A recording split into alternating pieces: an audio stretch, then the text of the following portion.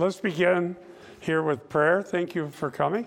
Thank you, dear Lord, for your goodness and kindness and mercy. And we pray that as we study your word today, we might understand what we're being told, what you've done, who you are, and really give glory to you in all we say and do. We ask in Jesus' name. Amen. Amen. So today, we are back in Acts chapter 16. And I know we covered verse 16 a little bit. I know we at least started on this slide, but I don't mind spending more time on it because this is so crucial to, I'm going to put a little bit of bass in that now. This is so crucial to really Luke Acts as a whole, and some of the themes that Luke develops, and it's also pertinent to our day because there's so much talk now about deliverance. I talked to someone who comes here who had gone to some deliverance meetings in the past, and like I had, and it's pretty amazing what all is going on. And we need to get the categories right so that we understand why we are being told these things and what the significance is. So let me read Acts 16 and 17 in the New American Standard Bible. It happened that as we were going to the place of prayer, a slave girl, having a spirit of divination, met us, who was bringing her masters much profit by fortune telling. Following after Paul and us, she kept crying out, saying, "These men are bondservants of the Most High God, who are proclaiming to you the way of salvation." Now, I know we covered this, but I want to make sure we do it thoroughly and get everything back in context because we it's been a couple of weeks since I taught this. Now, as I mentioned last time, this spirit in the Greek here is called a python spirit, okay? And we read some material. I believe my daughter Jessica read some stuff the last time we were on this because she's been studying Latin and Greek and ancient literature as part of being a homeschool mom and her own education. And this Python idea is certainly a valid thing that was going on in their world. And not valid in what happened, but it actually was a historical reality. So Luke isn't making something up here. This isn't mythological. Anyone in their world at that time would have known exactly what a python spirit is. It had to do with the belly and the idea that something would speak forth oracles. And that was something that would gather a lot of attention and make people very interested, okay, very interested. So let me talk about some of that. One of the issues it is, how is it that this slave girl with the python spirit was accurate in what she said as far as it went? These men are bondservants of the Most High God who are proclaiming to you the way of salvation. Well, the reality is the demons know full well what's going on in their world of the spirits, okay? The masters of the demons, the higher up rulers and authorities, are actually part, even though fallen, some of them are part of the divine council. Satan appeared before God in Job, okay? And in Zechariah, I'll talk about that in some of my sermons from Ephesians 6. And so they know very well what goes on in the world of the spirits. And when Jesus came on the scene of history, they knew who he was and is. Remember the ones that said, "Are you here to torment us before the time?" They know that their judgment is certain, and they know that their judgment is future. But now they're free to go about doing their business as the gospel comes and delivers people from the authority of darkness. Let me cite James 2 and verse 19. James 2 and verse 19. You believe that God is one? you do well. The demons also believe and shudder. So James points out that the demons know very well who God is. There's no plan of salvation for demons, just for humans that are afflicted by Satan and his lies. There's a way out through the gospel. Now, if you turn, my Bible is over here. If you open up those little snaps on the front, and in the second pouch, there's a Bible in there. I forgot to get it out. Thank you. Let's turn to Luke 8:26. Now, you know very well, if you've been here for very long, that Luke Acts is a 2-volume work by the same author. And you also probably realize that there are themes in Luke that are more fully developed in Acts. So when you see interaction with demons in Luke, with Christ and his apostles, it's setting the stage for similar things that happen in Acts after the day of Pentecost. So we're going to look at Luke 8:28. Luke 8:28.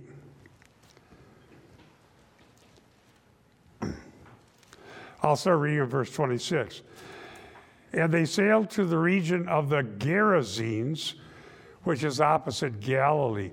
By the way, that would be in Gentile territory. And when he got out on land, now, what had happened just before that? The disciples were sleeping while they were in a boat on Galilee, and they thought they were going to die. And Jesus calmed the water and so on. So we're in a section of Luke that's telling us that Jesus Christ has authority over everything they feared. That's what this is about. They feared the water. They didn't build their house on the water. Why? Because that would be like building your house right next to Satan. The sea and the water, as far as the Jews are concerned, were evil. And if you died there, they had doubts about any hope. You couldn't have a proper burial. That's why in Revelation, to reassure Jewish people, it says the sea gives up the dead. So even if a Christian were to die at sea, they don't lose their hope for the future. You know, in Revelation, one of the beasts comes out of the sea. So the sea was a terrifying place. Now, when I went to Israel and went on a ride on a boat across Galilee over to Capernaum, I thought, well, I fish on lakes bigger than this. It doesn't scare us because we got modern boats and we got life jackets and we, you know, it's no big deal. We take a small boat. I've been on Leech Lake with a small little boat in the middle of a big storm. I wasn't too worried, but they were. And so that Jesus could calm the sea was telling them that he has a power and authority over everything they could fear. And they didn't need to fear if they trusted in Jesus. Now they come over to Gentile territory, which is an unclean place, and they come to a demonized man, okay? So they sail to the region of Gerasenes after this miracle Jesus did, which is opposite Galilee. And when he got out on land, a demon-possessed man from the town met him. Okay, so now we have a demon-possessed Gentile. And for a long time, he had worn no clothes and did not stay in the house, but in the tombs. So now you have the sea, which was considered demonic, Gentile territory, which was considered demonic, a naked man, which was really bad, who lived in the tombs, which was really a bad place. I mean, it's getting about as bad as you're going to ever find. It's just piling up negatives, all right? So now it's just bad, bad, bad, bad. So the question is, as we're reading Luke Acts, wow, he calmed the sea, he walked on water, he has power. Now, what's going to happen here? Can Jesus deal with this one? It seems even worse. So he's around the tombs. Verse 28. When he saw Jesus, he cried out, fell down before him, and said in a loud voice, "What do you have to do with me, Jesus, you Son of the Most High God?" So now, remember Luke Acts, 2-volume work. Demon-possessed man of the Gerasenes in the tombs, naked, calls him the Son of the Most High. Here we have a woman with a python spirit in Acts saying servants of the Most High God. So in two cases, you have demonized persons identifying Jesus as the Son of the Most High. Now, in their world, let's go forward now to Acts, and maybe I'll go back here again.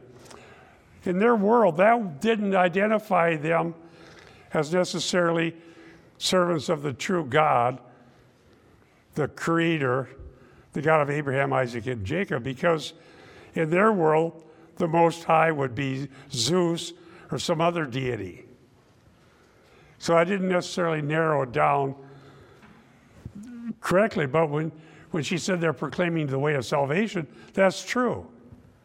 And they were preaching Christ. So the demonized girl was correctly identifying what was going on. That's probably why Paul let it go on for a few days before he dealt with it. It's just what happened. Now back in the preview, back in Luke previews Acts. And he said, "I beg you, don't torment me." For he had commanded the unclean spirit to come out of the man. And look at verse 29. For many times it seized him, and though he was guarded, bound by chains. By the way, chains come up in Acts. So you see chains in Luke. Think about what happens in Acts when we see chains. Pretty quickly, the apostles are going to be in chains. And God sends an earthquake, and the chains fall off. The mic. Oh, over here.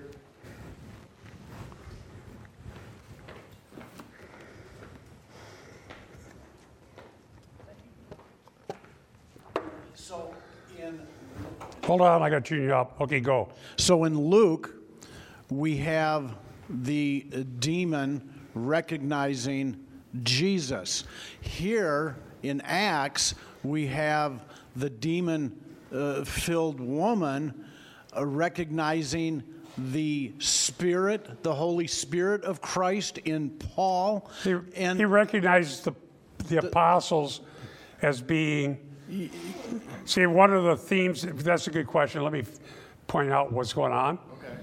What Luke is telling us is that what Jesus did and what the apostles did there, even the 70, the apostles are doing in Acts.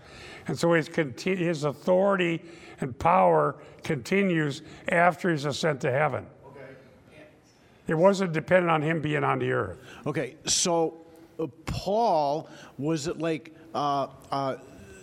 see, I want to get to the point of where Paul was annoyed with the woman, even though she's speaking the truth. Right. So was it like supernatural discernment on Paul's part that he could recognize you follow? Yeah. Luke doesn't necessarily tell us some of these things, so we're going to surmise a little bit. So let me do my surmising. The only thing authoritative is what Luke actually said, but we can get some idea. What she was saying, so he's in Philippi, which is mostly Gentiles. He had gone out to a place of prayer by a river. That's where Lydia was converted. And there were some Jews at prayer, but this is mostly a Gentile setting in Philippi. This woman was considered somebody significant by the populace. That's why there's a riot when she's delivered, or at least a mob. I guess it's not really a riot. So she was drawing attention to Paul's message. And that was okay as far as he was concerned. All right? And so he just kept preaching Christ. And they would come and hear the gospel, even though here's a python spirit telling these things. But after he casts it out, what's interesting, let me give you a little preview. Once the spirit's gone, the focus of Luke goes away from the slave girl and to the social situation of the people. Okay? And that's a shift. So I'm looking at the guy from the Gerasenes as a preview, but there's a little bit of difference. With the guy from the Gerasenes, the emphasis is on how bad his bondage was. And it's the worst possible bondage anybody could ever imagine. So I believe that man serves as showing the worst possible situation anybody could be in. He was naked, which was shameful. He was insane. He was living amongst the dead, which were unclean. The thing about the 2000 wasn't a mechanism for deliverance. It was for the readers to know how bad it was. And then the Spirit speak through the guy and asked to go somewhere else besides into the abyss.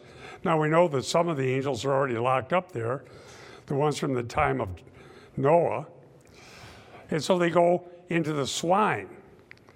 But what happens to the swine? They go down into the sea.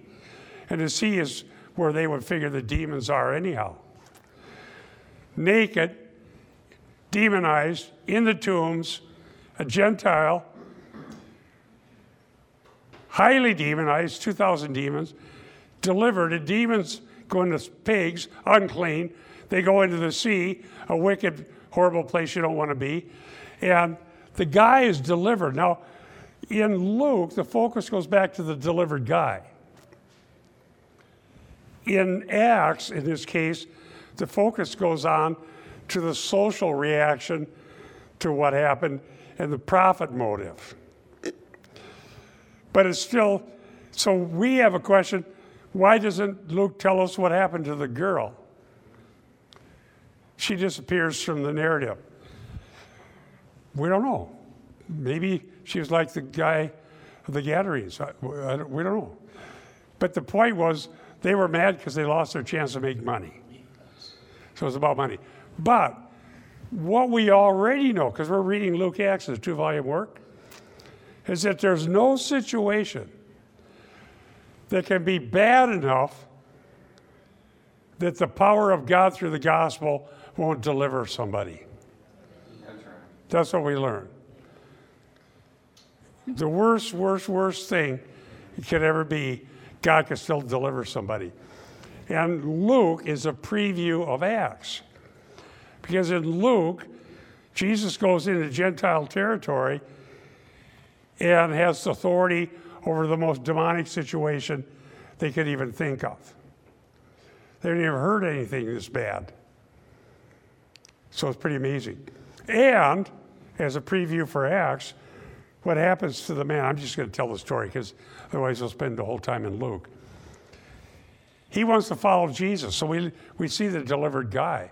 And I think the reason Luke does that in Luke is to show that this was a real deliverance and this guy was totally transformed so that we know nobody we know is in such bad condition that God can't save them and deliver them. Furthermore, he wants to follow Jesus. So he's totally in his right mind. He's not like he was. He says, no, go tell your people what God's done for you. He becomes a witness for Christ in Gentile territory. He becomes the first missionary. Wow, you think God can use him? He might be able to use you. I don't think anybody here has been through what he was. So, In this case, though, in Acts, the focus is more on the gospel penetrating Philippi and the reaction of the authorities and the people. Lydia, seller of purple, accommodates the gospel and is an important person in Philippi. The slave girls, the demon went out. That's all we know. No, she disappears from the narrative. It's just the way Luke is writing it.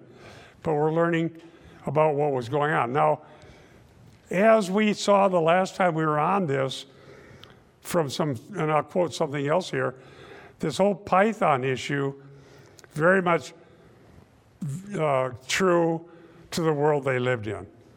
So we have every reason to believe that Luke is who he claims to be, that he was a physician who was a Christian, who became a Christian, very fluid in Acts, an unbelievably great writer who got the historical details accurately described in his 2-volume work.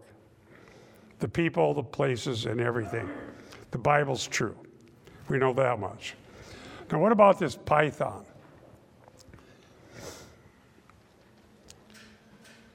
Oh, before I go there, turn with me to Luke 4, 34 to 36. We want to do another preview after doing the guy from the Gerasenes, Gentile territory. We have a previous one in Luke 4:34.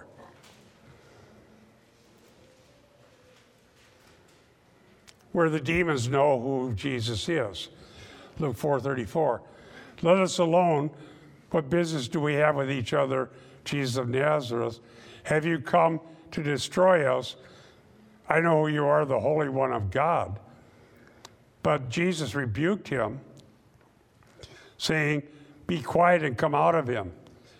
And when the demon had thrown him down in the midst of the people, he came out of him without doing any harm. Verse 36 says, and amazement came upon them, and they began talking with one another, saying, what is this message?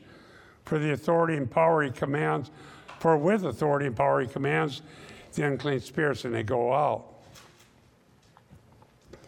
So Luke is very clear that Jesus and his apostles have authority over spirits.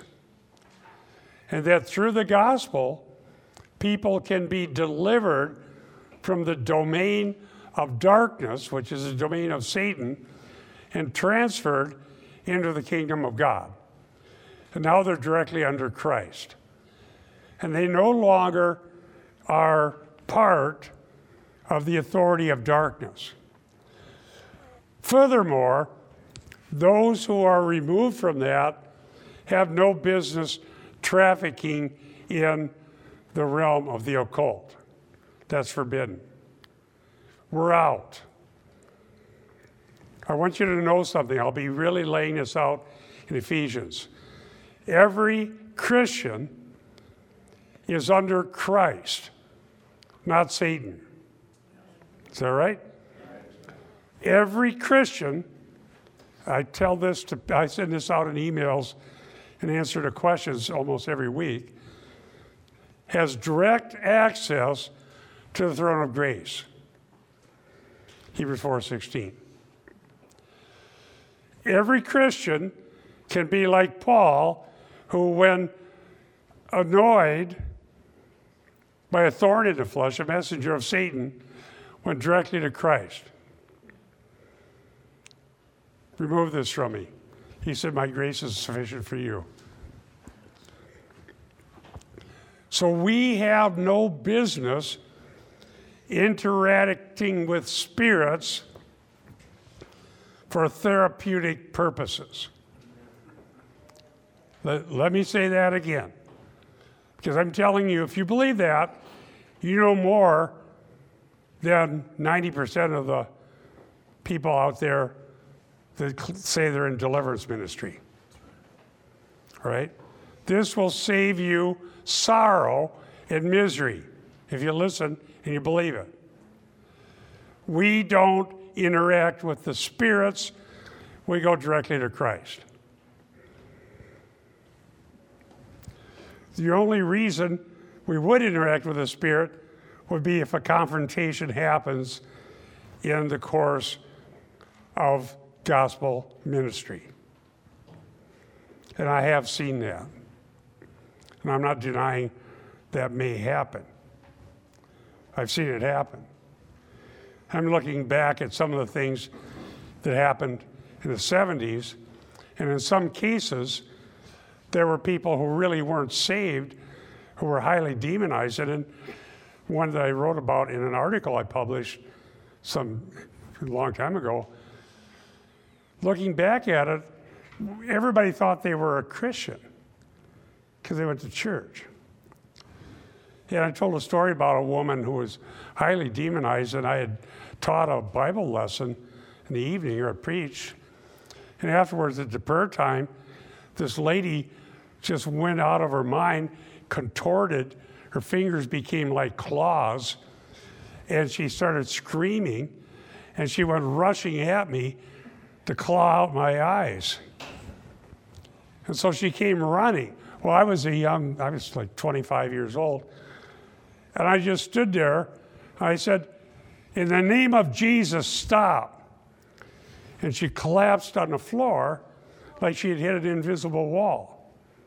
Okay, so some people say, well, you don't know what you're talking about. No, I've been there, I've seen it. Don't tell me I don't know what I'm talking about. And then that was the end of that, and then we prayed for her. And then there was a lady who had come from out of town who was staying with us. The next morning, she came in for prayer again, and she was fine. She was in her right mind. And said a few things, and we prayed, and then one thing she said, though, I think it was a serious temptation for me to take seriously, which I didn't, thankfully. She said, "Satan's afraid of you." I said, no, Satan doesn't care about me. It's about Jesus Christ. But I believe she was converted. She went, that was it. That would be more in keeping with a mission encounter than therapy for Christians. The lie and the falsehood that has permeated many in the Christian church, including evangelicals that wouldn't consider themselves charismatic, is that deliverance is therapy for Christians. So if you have a problem in your life, it's probably caused by a demon. And you need a deliverance counselor to identify which demon it is to get it out so that you'll get over whatever problem is that was caused by the demon. And so it becomes therapeutic for Christians. That's a deception.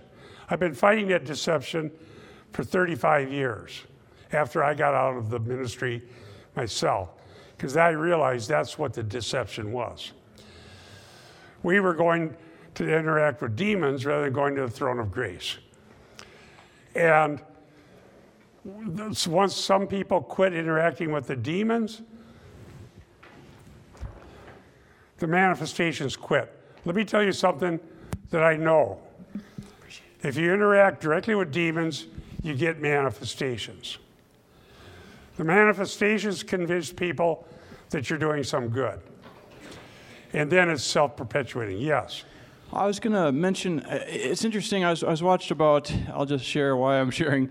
I watched probably 50, maybe more than that, testimonies of people coming out of the New Age satanic movement just this week, because I do that in my spare time sometimes. But what I noticed was a lot of people, they'd have all these intrusive thoughts coming in, or depression, and that would be after they do all these demonic things. Sometimes it'd be pornography, sometimes it'd be, I'm just listening. They had all kinds of kind of horrible things they did, but it was interesting because the thoughts they get so bad, or like the suicidal thoughts, it would just it would hit them all of a sudden. They'd have all these different kind of things that would come into their mind, or emotions, and then when they'd come to Christ, a lot of times it would leave, and a lot of times also then they'd have to most of it would leave, and they'd still struggle with the thoughts. But I think it is important to realize that the enemy does have an effect, especially before Christ, for sure on people. And sometimes God uses the enemy, just like depression as a chastisement.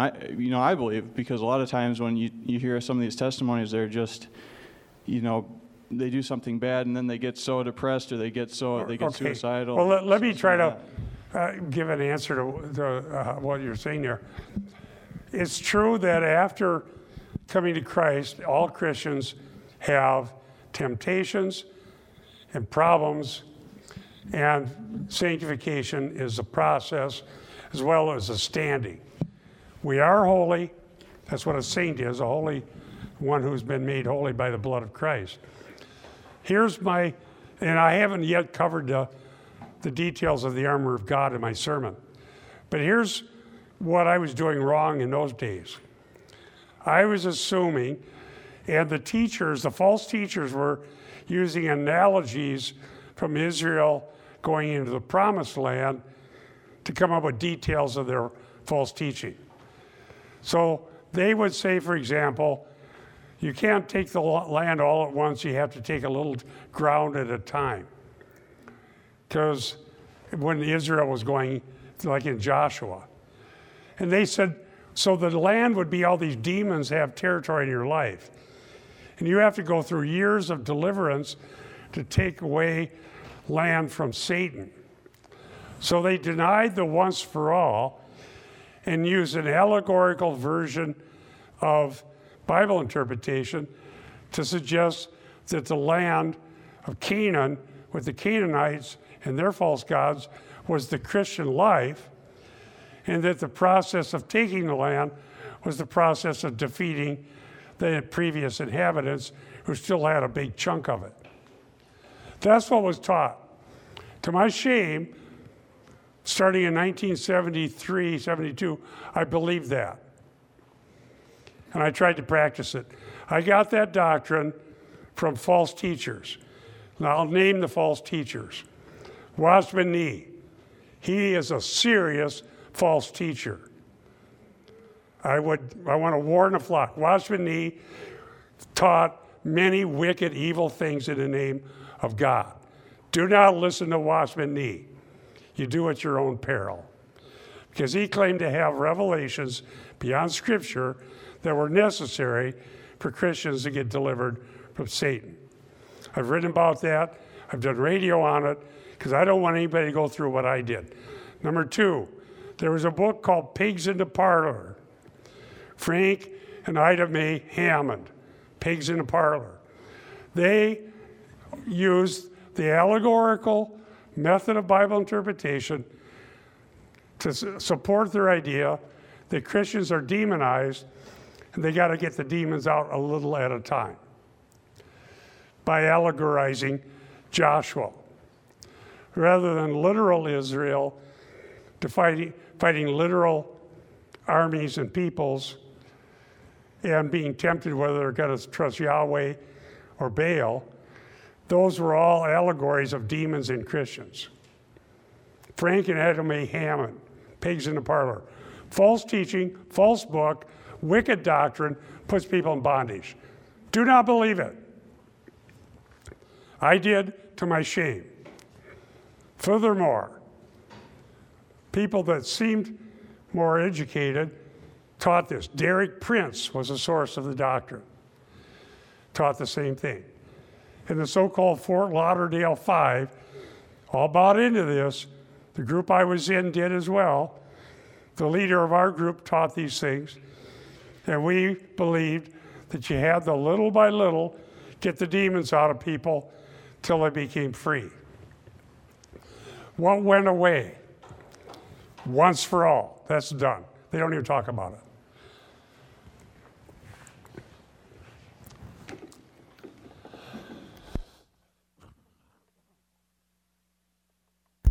I'm back.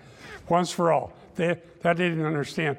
Now, to my shame, dear saints, I had the tools to discern this, and I didn't do it for 5 years.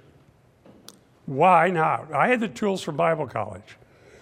They taught me the truth in Bible college. They taught me Greek. They told me to stay in the Bible. They told me not to listen to Watchman Nee. They told me the truth. I plugged my ears and I went for this other thing. Why? What caused me to do that? The manifestations. They are so real. I'm not denying the reality of the manifestations. I'm denying the validity of the doctrine. And I allowed feelings and experiences to trump true doctrine that I'd been taught. I even misinterpreted that event. The most profound one was that lady went screaming after me and landed on the floor. I misinterpreted that. I thought it was a process of deliverance for a Christian, when in fact it was a conversion. And it took me a few decades to figure that out. I'm a very slow learner. Okay. Looking back, I thought, you know what? She never had any more problems. She was converted. Let me tell you this. Believe what is being taught in the Bible. When you are transferred from the kingdom of darkness into the kingdom of God, it doesn't mean you don't have problems. It doesn't mean you don't have temptations. It doesn't mean you don't have bad thoughts. It doesn't mean you don't have any fears or any of the things that people go through. It means that you have direct access to the throne of God in a means of grace. And you let God deliver you through his means, which is the Word of God, the Lord's Supper, fellowship around the Word of God, baptism, the things that God's ordained, whereby we're changed. The biggest thing is the sword of the Spirit, which is the Word of God. You don't directly interact with the spirits, because when you do, you're inviting manifestations.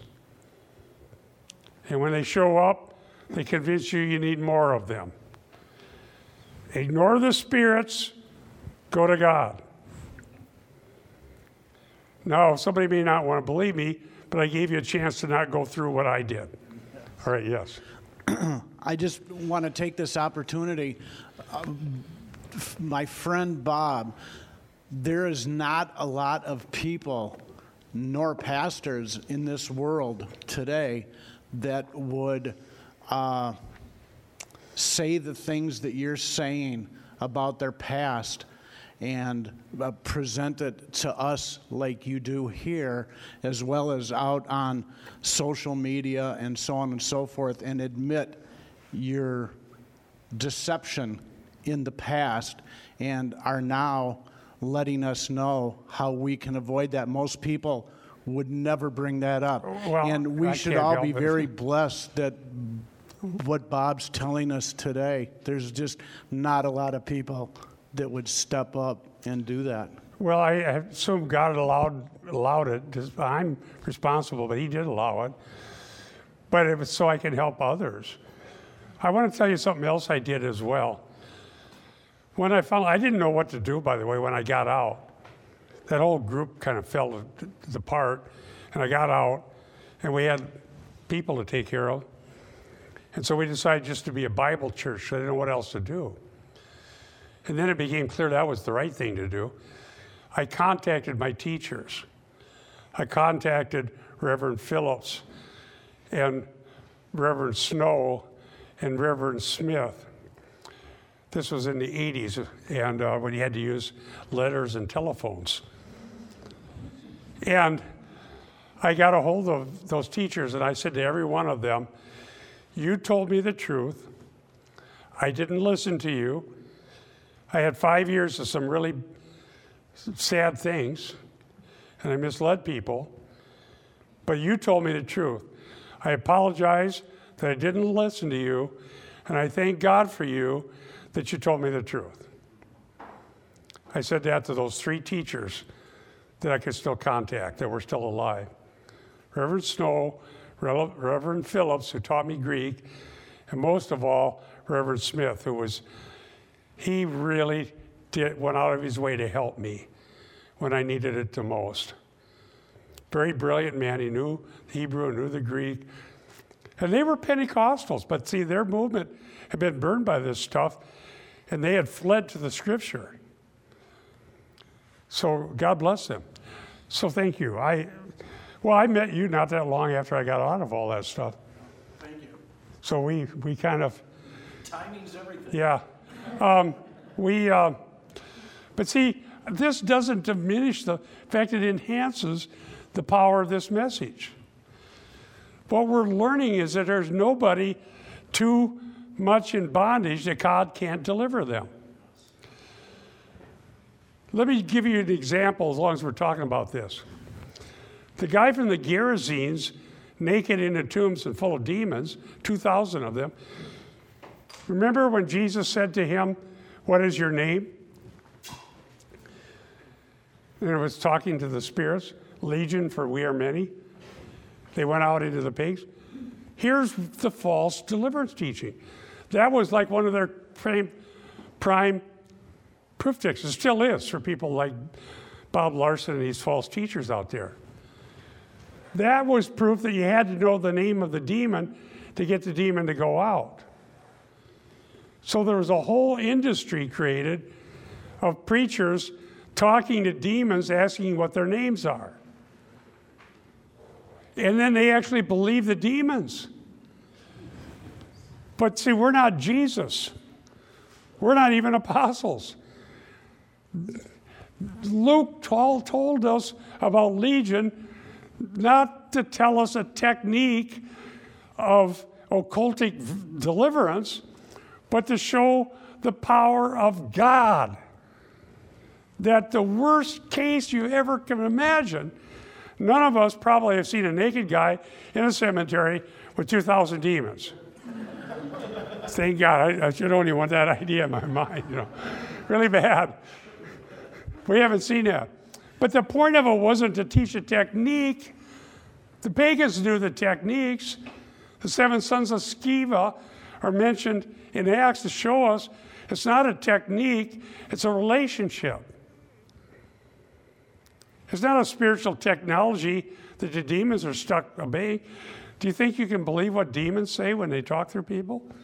No, they're a liar. Satan's a liar. His message is always the same. Lie, lie, lie. So you can't go by that. So I'm sharing all this because I want to get a concise definition of this. I'll be doing the same in the ending of Ephesians in the armor of God. I'm going to prove from Scripture, and Scripture alone, that the armor of God is about standing in the gospel. Every piece of armor is something that's directly applicable to the gospel of Christ and our relationship with Him.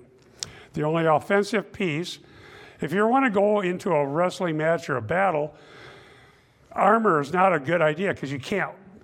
Have you ever seen armor? Can you imagine running a 100-yard dash in that stuff?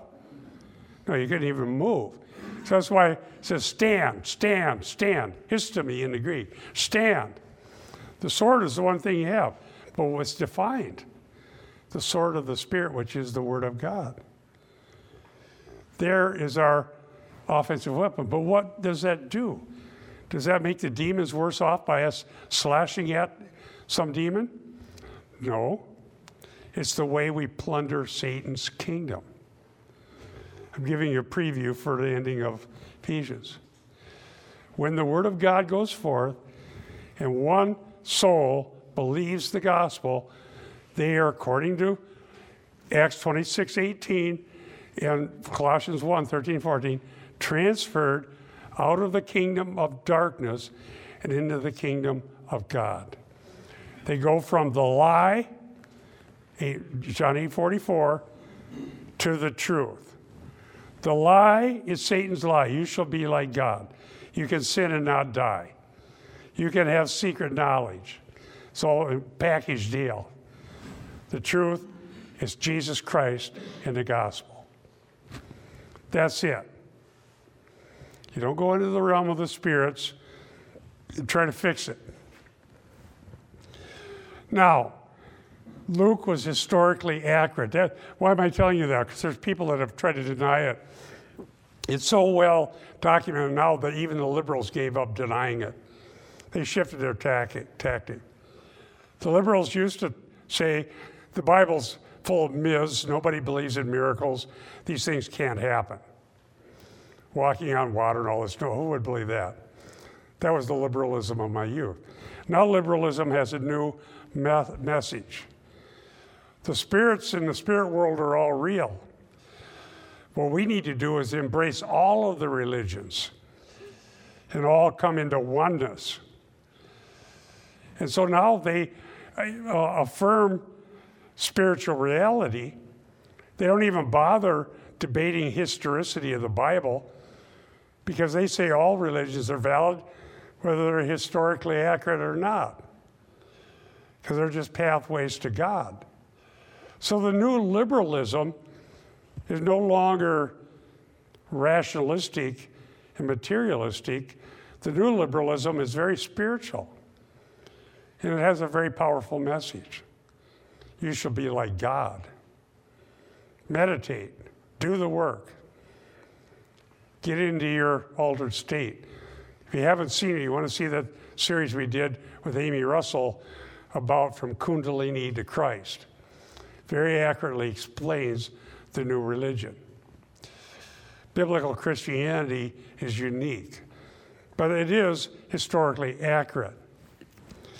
This python, let me quote Dr. Schnabel, the term python, puthon, refers to an enormous female dragon or snake called Python, which Apollo killed near Delphi.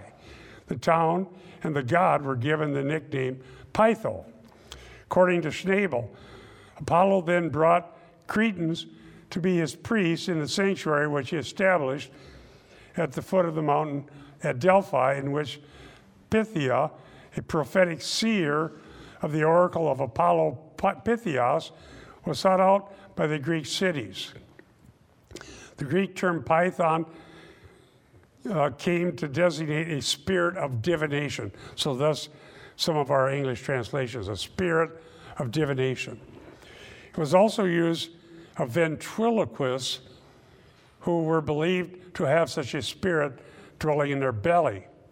The syntax of the Greek expression can be read in two ways. The slave girl had a spirit named Python, or she had a pythonic spirit, a spirit that produced oracles. The latter, says Schnabel, is certainly what has been happening. The spirit was giving oracles. She foretold the future or used her abilities to inform clients how to protect themselves from misfortune or how to harm their enemies. The psychic gifts that attracted people who paid for her services and that consequently brought great profit for her owners. That was their gifts. They want to know the future, and they'd pay for that knowledge.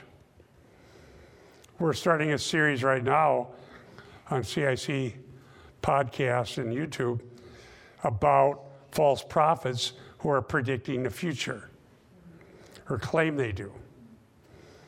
Now that this, between the pandemic and the election, they're working overtime.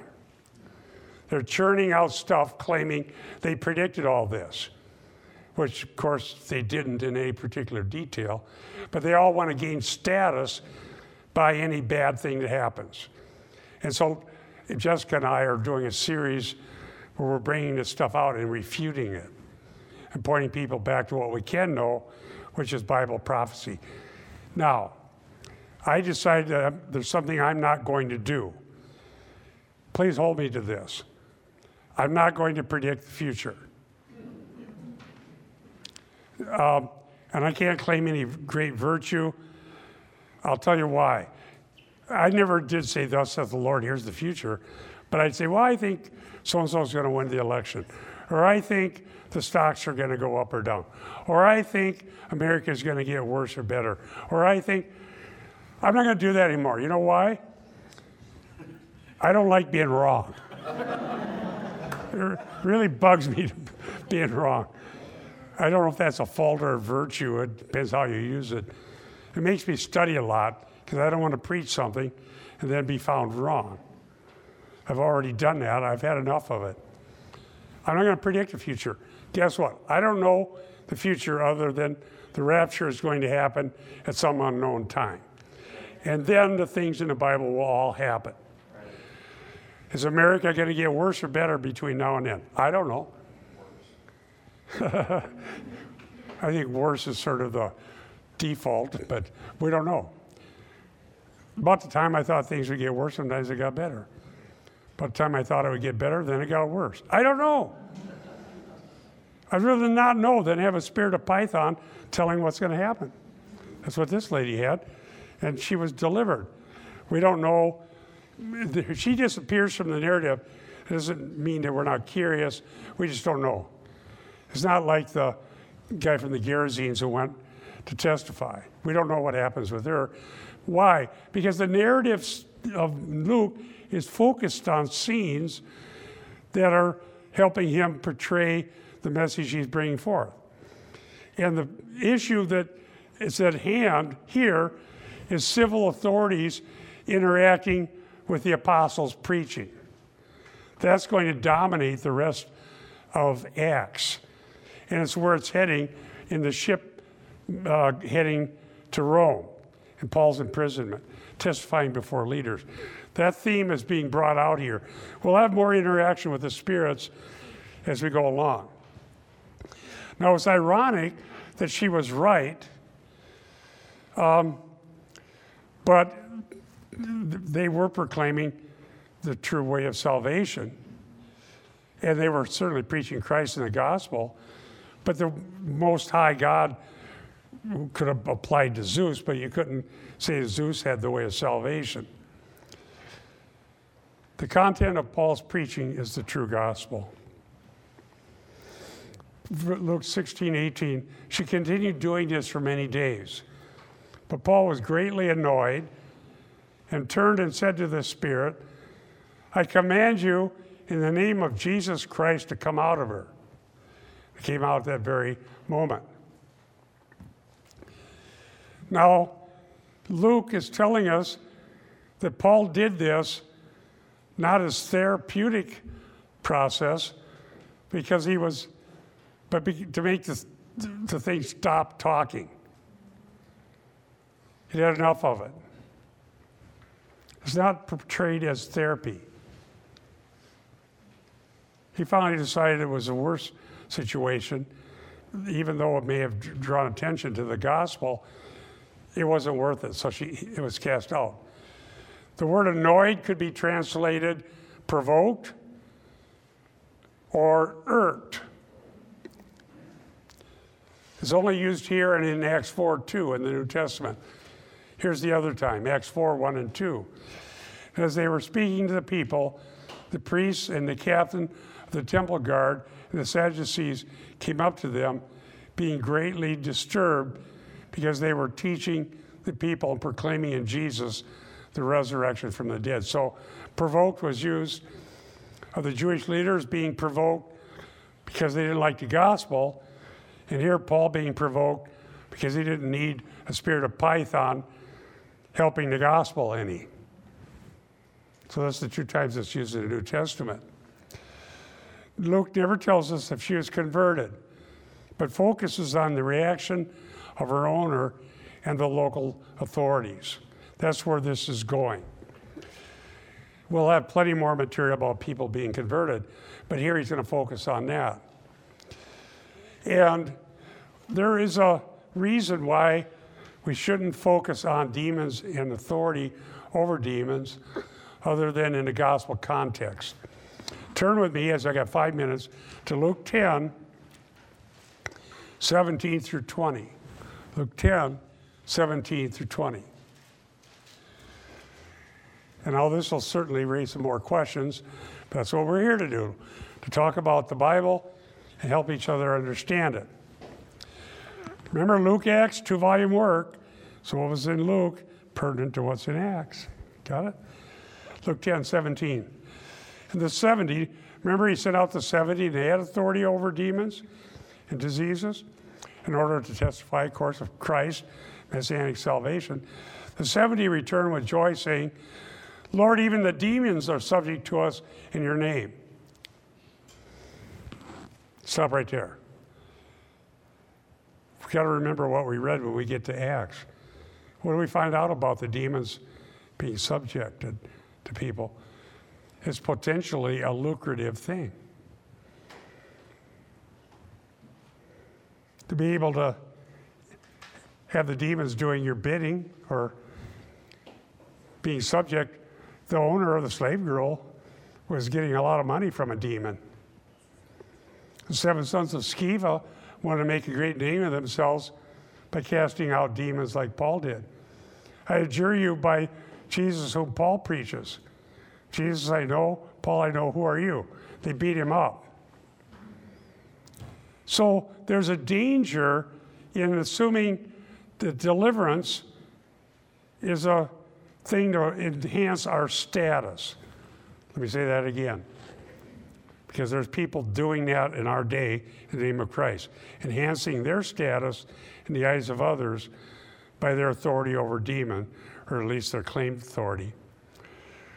The 70 return rejoicing, Lord, even the demons are subject to us in your name. And he said to them, interesting response, I was watching Satan fall from heaven like lightning. Behold, I have given you authority to tread on serpents and scorpions and over all the power of the enemy, and nothing will injure you. Verse 20, nevertheless, do not rejoice in this, that the spirits are subject to you, but rejoice that your names are recorded in heaven. Now, Luke, citing Jesus, is telling us something about God's priorities. The priority is being delivered from the domain of Satan, and thus from Satan's ultimate doom in the pit, and be transferred into the kingdom of God, where your names are recorded on the Lamb's book of life, and you are eternally saved from where Satan and the Antichrist and the false beast and ultimately Satan are put into the lake of fire. So don't rejoice. Why would it be a danger to rejoice in the wrong thing? Because you can try to make money or enhance your status by the manipulation of demons. The point of the deliverance was that the gospel was true and you can be delivered out of Satan's kingdom. Not that the people doing it had some great power, because that's a danger. Now, why did Jesus say, I was watching Satan fall from heaven like lightning? Here is what the false deliverance teachers will tell you. If we cast out demons, that's how we cast Satan out of heaven. So they say Jesus is watching them throw Satan out of heaven. So if we keep rebuking the devil and telling the spirits over cities to be bound and binding Satan and doing all of this, we're throwing Satan out of heaven. That's what the false teachers say. But what is Luke telling us? Because Luke was inspired by the Holy Spirit. Well, there's a reason he's warning them not to rejoice. If that process was getting Satan silenced and no longer the accuser of the brethren or whatever, I guess that would be a good thing. But no, the danger is the very pride that led to the fall of Satan.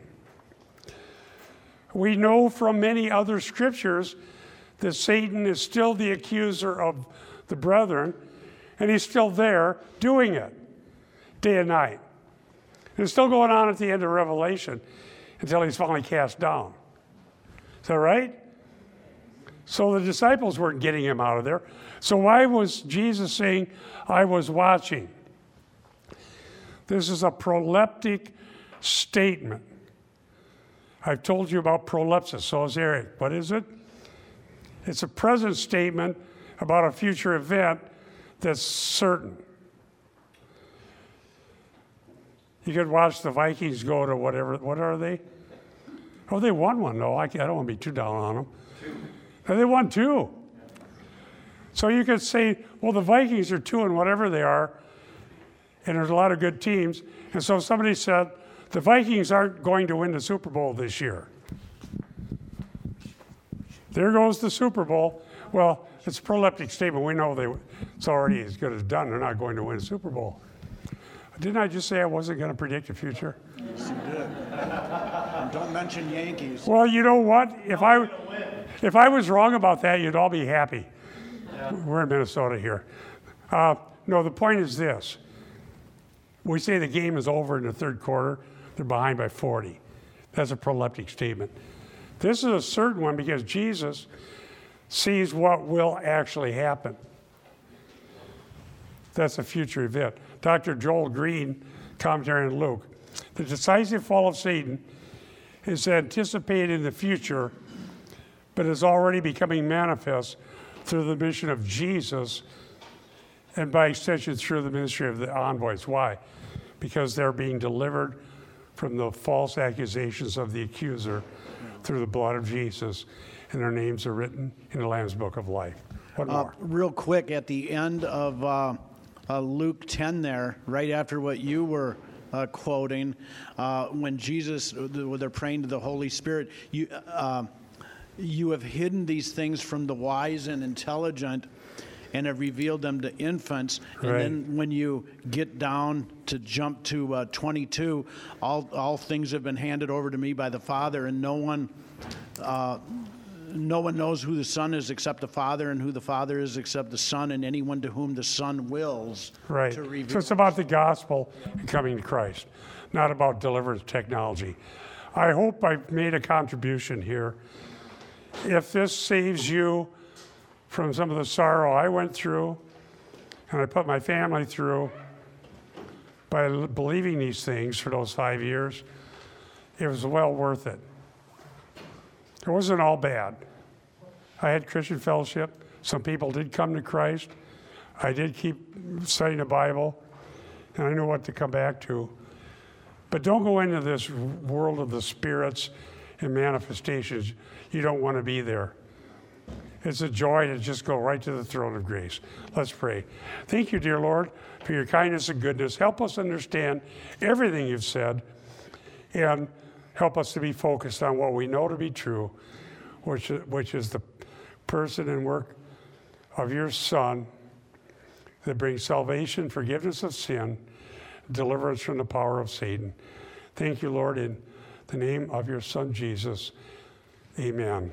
Amen. And God bless you. We'll see you upstairs.